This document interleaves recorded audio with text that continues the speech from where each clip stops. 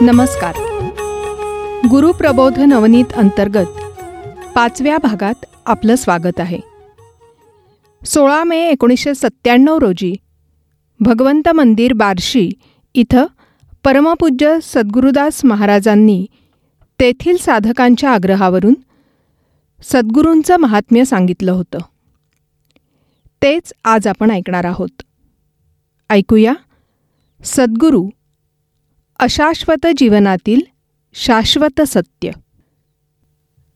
शरणागताची वाहे चिंता, तो एक सद्गुरु दाता. जैसे बाळक वाढवी माता, नाना यत्ने करुनी. श्री समर्थांच्या दासबोधातील ही ओवी आहे. अतिशय सोप्या, समर्पक व आपल्या नित्यपरिचयातील दृष्टांत देऊन श्री समर्थांनी सद्गुरूंचं महात्म्य सांगितलं आहे.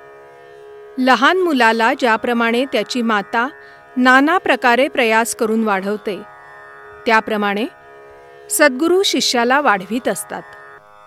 शिष्य अज्ञानी आहे, अबोध आहे, हे त्यांना ठाऊक असतं. आपल्याकडे गुरूंना माऊली म्हटलं आहे. आईची महती गाताना तुकाराम महाराज म्हणतात, ऐसी कळवळ्याची जाती, करी लाभाविण प्रीती. मातेचं अलौकिक प्रेम पुत्राला प्राप्त होतं, त्याप्रमाणे सद्गुरूंचं प्रेम शिष्याला मिळत असतं. म्हणून गुरूंना माऊली म्हटलं आहे. आईची जातच अशी आहे की तिला कुठल्याही लाभाची अपेक्षा नाही. हनुमंतानं जे कार्य केलं ते कोणत्याही लाभाच्या अपेक्षेशिवाय केलेलं आहे. माऊलीच्या जातीचं ते कार्य आहे. म्हणून हनुमंत हे गुरु झाले. दासबोधामध्ये सद्गुरूंचं महात्म्य प्रस्थापित करताना श्री समर्थांनी दृष्टांत दिलेले आहेत. सूर्य प्रकाशमान असला तरी ताप देणारा आहे. सद्गुरू कधीच ताप देत नाहीत. चंद्र शीतल असला तरी क्षयी आहे. सागर अथांग असला तरी त्याला मर्यादा आहे. सद्गुरू अमर्याद आहेत. त्यांच्या कृपेला मर्यादाच नाही, म्हणून या वस्तूंच्या उपमा सद्गुरूंना देता येत नाहीत. निर्गुणाचं महात्म्य असलं तरी सगुणाचेनी आधारे, निर्गुण पाविजे निर्धारे. प्रथम सगुणोपासना व नंतर त्यातूनच निर्गुणाची प्राप्ती, हे जे कार्य आहे ते सद्गुरूंशिवाय कोणीही करू शकत नाही. आणि म्हणूनच सद्गुरू वाचोनी सापडेना सोय, धरावे ते पाय आधी आधी. आपणा सारिखे करीती, तात्काळ नाही काळ वेळ तया लागी. असं तुकाराम महाराज म्हणतात. सद्गुरूंशी एकरूपता किती असावी यासाठी भक्तांनी संतांनी आदर्श घालून दिलेले आहेत. त्यांनी स्वतःला गुरुचा पुत्र मानले. एका जनार्दनी असा शब्दप्रयोग नाथ करतात. म्हणजे वडिलांचे नाव न लावता गुरूंचे नाव ते लावतात. माऊलींनी सुद्धा स्वतःला निवृत्तीसुत असंच म्हटलं आहे. सद्गुरू आपल्या वडिलांसारखे, माऊलीसारखे असतात. अनेक शास्त्रे शिकविणारे, विद्या देणारे जे असतात ते फक्त त्या कामापुरते मार्गदर्शक होत. जो मोक्षपदाची प्राप्ती करून देतो त्यालाच गुरु म्हणतात. बिघडले देव आणि भक्त, जीव शिवपणे द्वैत. तया देवभक्ता एकांत, करी तो सद्गुरू. अशी समर्थांनी सद्गुरूंची व्याख्या केली आहे. अशा सद्गुरूंपासून ज्याने दीक्षा घेतली त्याला शिष्य म्हणतात. दीक्षा या शब्दाची व्युत्पत्ती अशी आहे की दीयते शिवसायुज्यम क्षीयते पाशबंधनः. जीवाला शिवरूप होण्यासाठी आवश्यक ते नाम मंत्र ते देतात व संसारपाशापासून मुक्त करतात. त्यांच्या कृपेचा वर्षाव होतो त्यावेळी जीव हा नकळत शिवरूप व्हायला लागतो. गुरु आपल्याला आपली खरी ओळख करून देतात, त्यावेळी आपल्यामध्ये एक प्रकारचा बदल व्हायला लागतो, जीवामध्ये पालट व्हायला लागतो. अहम ब्रह्मास्मी, सर्वं खल्विदं ब्रह्म, तत्त्वमसि इत्यादी महावाक्य आहेत. सद्गुरू आपल्याला जे शिकवतात ते अतिशय सोप्या भाषेत व सहज शिकवतात. विद्वानांनी वेदांत अतिशय क्लिष्ट व कठीण करून ठेवला. बौद्धिक पातळीवर तो बुद्धीला पटला तरी पचत नाही, समजला तरी आचरणात येत नाही, कळला तरी आकलन होत नाही. विचार, उच्चार व आचार यात फरक राहतो. जगद्गुरू शंकराचार्य म्हणतात, ब्रह्म सत्यम जगन्मिथ्या, जीवो ब्रह्मैव नापरः. म्हणजे ब्रह्मच केवळ सत्य आहे, जग मिथ्या आहे आणि जीव ब्रह्मच आहे. आता जगन्मिथ्या म्हणजे काय, मिथ्या म्हणजे काय हे समजण्यात आपला घोटाळा होतो. मिथ्या म्हणजे जे सत्यही नाही व असत्यही नाही, हा शब्दार्थ झाला. अर्थ समजणं वेगळं व त्याचा बोध अंतःकरणाला होऊन त्याप्रमाणे आचरण घडणं हे सद्गुरूंच्या मदतीशिवाय होत नाही. माझे सद्गुरू परमपूज्य विष्णुदास महाराज यांना मी एकदा प्रश्न विचारला की, बाबा, ब्रह्म तर काही आम्हाला बघायला मिळत नाही, पण हे जग आम्ही रोज बघतो. रोज सूर्य उगवतो आणि मावळतो, चंद्र उगवतो आणि मावळतो. आपण सगळे याच जगात राहतो. आमच्या पूर्वीच्या पिढ्या याच जगात वावरल्या आहेत. मग याला मिथ्या कसं म्हणायचं? व जर हे जग मिथ्या असेल तर मग या मिथ्यामधून शाश्वताची प्राप्ती कशी होईल? बाबा म्हणाले, मिथ्या म्हणजे जे सत्यही नाही व असत्यही नाही अशी मधली स्थिती, त्याला मिथ्या म्हणायचं. हे कसं ते समजावून देण्यासाठी त्यांनी केळीचं उदाहरण सांगितलं. बाबा म्हणाले, केळ म्हणजे काय? केळ म्हणजे केळाची साल की गर? मी म्हटलं, केळ म्हणजे पिकलेल्या केळाचा गर. बाबा म्हणाले, बरोबर आहे. हा गर केळाच्या सालीच्या आत असतो. शेतकरी केळीची लागवड करतो, त्या झाडांना पुढे केळी लागतात. त्या केळाची शेतकरी देखभाल करतो. देखभाल करतो म्हणजे त्या केळाच्या सालीचं तो रोज निरीक्षण करतो आणि त्यावरून केळ व्यवस्थित वाढते आहे की नाही ते पाहतो. जर त्या केळीला कीड लागली तर औषधही तो सालीवरच फवारतो. केळ खाण्यायोग्य झालेली त्याला सालीवरूनच कळतं. म्हणजे खाण्याच्या क्षणापर्यंत सालीच्या माध्यमातून तो केळाचं ज्ञान करून घेत असतो. मात्र केळ खाण्याच्या वेळी अत्यंत सहजपणे तो साल बाजूला टाकून देतो. आपला देह हा त्या केळीच्या सालासारखा आहे. साल म्हणजे केळ नव्हे, साल म्हणजे गर नव्हे. परंतु त्या गराला पचवता येईपर्यंत, त्या गराची पूर्ण वाढ होईपर्यंत साल आवश्यक आहे. तोपर्यंत त्याची देखभाल आवश्यक आहे. गर सेवनाच्या वेळी मात्र सालीला महत्त्व नाही, ती आपण टाकूनच देणार. त्याप्रमाणे आपल्या हृदयात वास करणारा भगवंत आपल्याला बघायचा आहे, त्याचं ज्ञान करून घ्यायचं आहे. ज्या क्षणी ते ज्ञान होईल त्या क्षणी मग या सालीला म्हणजे देहाला महत्त्व नाही. त्याच्या प्राप्तीच्या वेळी साल असून नसल्यासारखी आहे, म्हणजे मिथ्या आहे. तोपर्यंत मात्र ती सत्य आहे. आपल्याला वस्तुलाभ होईपर्यंत देह सत्य आहे. त्यानंतर मात्र हा देह म्हणजे पंचमहाभूतांचं गाठोडं आहे, हे समजेल आणि मग देहाबद्दल आसक्ती राहणार नाही. हे सर्व सद्गुरूच सांगू शकतात, हा अनुभव देऊ शकतात. श्री समर्थांनी याच अपेक्षेतून विवेके क्रिया आपुली पालटावी असं म्हटलं आहे. विवेकी होण्यासाठी श्रवण, मनन व निदिध्यास या पायऱ्या आहेत. श्रवण याचा अर्थ असा की वेदांत वाक्याचा अर्थ करून त्याचं सतत अनुसंधान ठेवणं. अहम ब्रह्मास्मी हे वेदांत वाक्य आहे.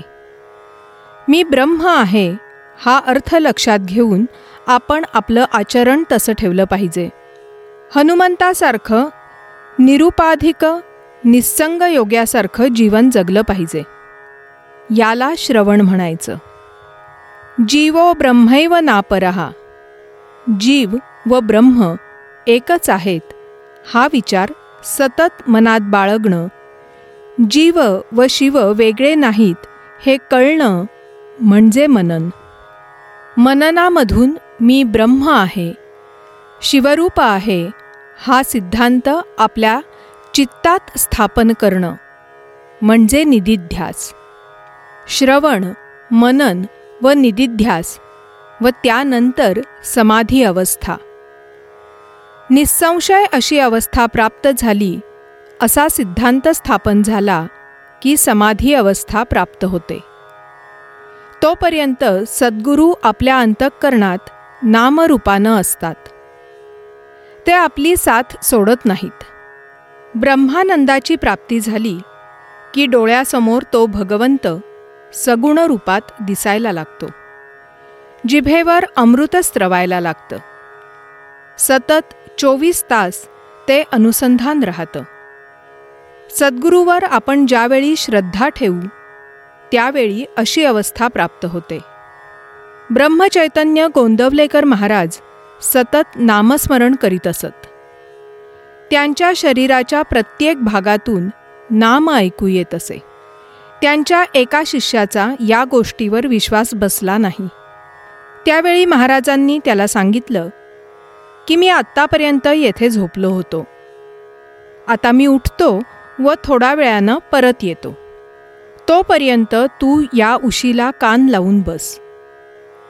महाराज निघून गेले व त्या शिष्यानं उशीला कान लावताच त्याला त्या उशीतून रामनाम ऐकू येऊ लागलं. तेव्हा त्याचा विश्वास बसला. सद्गुरू आपल्याला जे नाम देतात त्या नामाच्या सतत स्मरणानं, उच्चारणानं आपली प्रगती होते व पुढे सद्गुरूच नाममय होऊन जातात. नामाच्या सतत स्मरणानं, उच्चारणानं काय घडतं हे विज्ञानाच्या पार्श्वभूमीवर आपण समजावून घेऊ. पदार्थ विज्ञानाचा म्हणजे फिजिक्सचा असा सिद्धांत आहे की everything in this world is in a state of vibration. म्हणजे या जगातील प्रत्येक वस्तू स्पंद पावत असते व त्यामुळे व्हायब्रेशन्स म्हणजे लहरी निर्माण होतात. हे विज्ञानालाही मान्य आहे. या लहरी घर्षणामुळे निर्माण होतात. घर्षणामुळे नवीन वस्तू निर्माण होते. या निर्माण झालेल्या नवीन वस्तूंचे गुणधर्म वेगळे असतात. त्याचा पहिल्या वस्तूशी काही संबंध नसतो. परंतु पहिल्या वस्तूमुळेच नवीन वस्तू निर्माण होते. उदाहरणार्थ, दही घुसळले की त्यातून लोणी मिळते. लोण्याचे गुणधर्म वेगळेच असतात. पाण्यापासून घर्षणाने विद्युत निर्माण होते, शक्ती निर्माण होते व या शक्तीच्या सहाय्याने अनेक कार्ये आपण करवून घेऊ शकतो. तीच क्रिया सद्गुरूंनी दिलेल्या नामामुळे घडते. सद्गुरू शिष्याला नामस्मरण करायला सांगतात ते काही स्वतःच्या इच्छेनुसार सांगत नाहीत, तर अधिकार तैसा करू उपदेश, साहे ओझे त्यास तैसे देऊ. ज्याचा जेवढा अधिकार असेल त्यानुसार मंत्र नाम देतात व जप करायला सांगतात. मंत्र शक्तिशाली असतो तर नामात भक्ती असते. मंत्र देताना सद्गुरू त्या शिष्याचा पिंड कसा आहे, मुमुक्षुत्व किती आहे, त्याची जिज्ञासा किती तीव्र आणि उत्कट आहे, त्याला खरोखर काय जाणून घ्यायचे आहे, त्याची पात्रता काय आहे, हे समजून त्याची स्पंदने ओळखतात व नंतर मंत्र सांगतात. मस्तकावर हात ठेवतात त्यावेळी मूळ चैतन्यात स्पंदन निर्माण करण्यासाठी मूर्ध्नी स्थानातून ते सामर्थ्य प्रक्षेपित करतात. आपल्या तपाचा काही अंश त्या नामाबरोबर साधकाच्या अंतःकरणात प्रक्षेपित करतात. याला शक्तिपात म्हणतात. तो अधिकार, ते सामर्थ्य फक्त सद्गुरूंचेच असते. त्यामुळे अधोमुख असलेली, सुप्तावस्थेत असलेली कुंडलिनी ऊर्ध्वगामी होते. शिष्य नाम प्रथम वैखरीने घेतो. परा, पश्यंती, मध्यमा व वैखरी हे वाणीचे 4 प्रकार होत. वैखरीने घेतलेले नाम हळूहळू मध्यमा, पश्यंती व परा अशा क्रमाने खाली उतरते. परेमध्ये ज्यावेळी हे नाम पोहोचते त्यावेळी ते खालून वर येऊ लागते. नाम घेण्याची आवश्यकता राहत नाही. नाम आपोआप येऊ लागते. मंत्र अथवा नाम ज्यावेळी परावाणीत पोहोचते त्यावेळी देहव्यापी सुप्त चैतन्याला धक्का बसतो व नामाबरोबर सद्गुरूंनी दिलेली शक्ती व देहव्यापी चैतन्य यांच्या घर्षणातून एक नवीन वस्तू निर्माण होते. त्याला प्रेमानंद किंवा ब्रह्मानंद म्हणतात. हा निर्माण होण्यापूर्वी चित्तशुद्धी होऊ लागते. हृदयातील आनंदाचा कंद डोलू लागतो. नेत्र पाणावतात. कंठ अवरुद्ध होतो. अष्टसात्विक भाव जागृत होतात. सद्गुरू कसे अथांग आहेत, त्यांची शक्ती काय आहे हे त्यावेळी कळायला लागते. आपल्याला काहीच करावे लागत नाही. हृदयात बदल होऊ लागतो. संसाराचे वैयर्थ कळायला लागते. संसार म्हणजे संसरती इति संसारः. जन्म मरणाचा फेरा म्हणजे संसरण. क्षीयते पाशबंधनः. संसार पाशातून सद्गुरू आपल्याला मुक्त करतात. आपला विवेक जागृत करतात. अंतःकरणात सुप्तावस्थेत असलेला विवेक ज्यावेळी गुरुकृपेने जागृत होतो त्यावेळी साधक विवेकी होतो. सार काय, असार काय, शाश्वत काय, अशाश्वत काय याची निवड करू लागतो. त्यामुळे विरक्ती येते व तो वैराग्यशील होतो. मिथ्या या शब्दाचा अर्थ कळायला लागतो. त्यावेळी योग्य क्षणी सद्गुरू त्याला महावाक्याचा उपदेश करतात. सद्गुरू आपल्याला आपल्या मूळ रूपाचे दर्शन सहजगत्या घडवितात.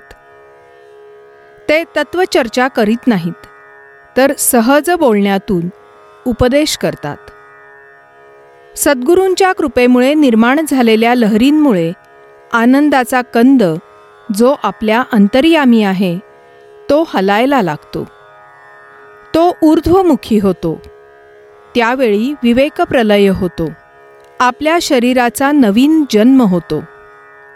हा नवीन जन्म प्राप्त झाल्यामुळे आपल्या अहंकाराचे, अहमचे रूपांतर ओममध्ये होते. बुद्धीचे रूपांतर बोधात, चित्ताचे चैतन्यात होते. लोभाचे रूपांतर वैराग्यात, क्रोधाचे असीम शांतीमध्ये होते. देहाविषयी उदासीनता वाटायला लागते. पलीकडचा प्रवास सुरू होतो. त्याला देवत्व प्राप्त होते व त्यासाठीच सद्गुरूंचा अवतार असतो. श्रोते हो, अध्यात्म आणि विज्ञान या विषयाबद्दल सर्वांच्याच मनात कुतूहल असतं. तरुणांच्या चर्चेत आवर्जून हा विषय असतो. यावर श्री सद्गुरुदास महाराजांचे चिंतन आपण ऐकूया पुढील भागात.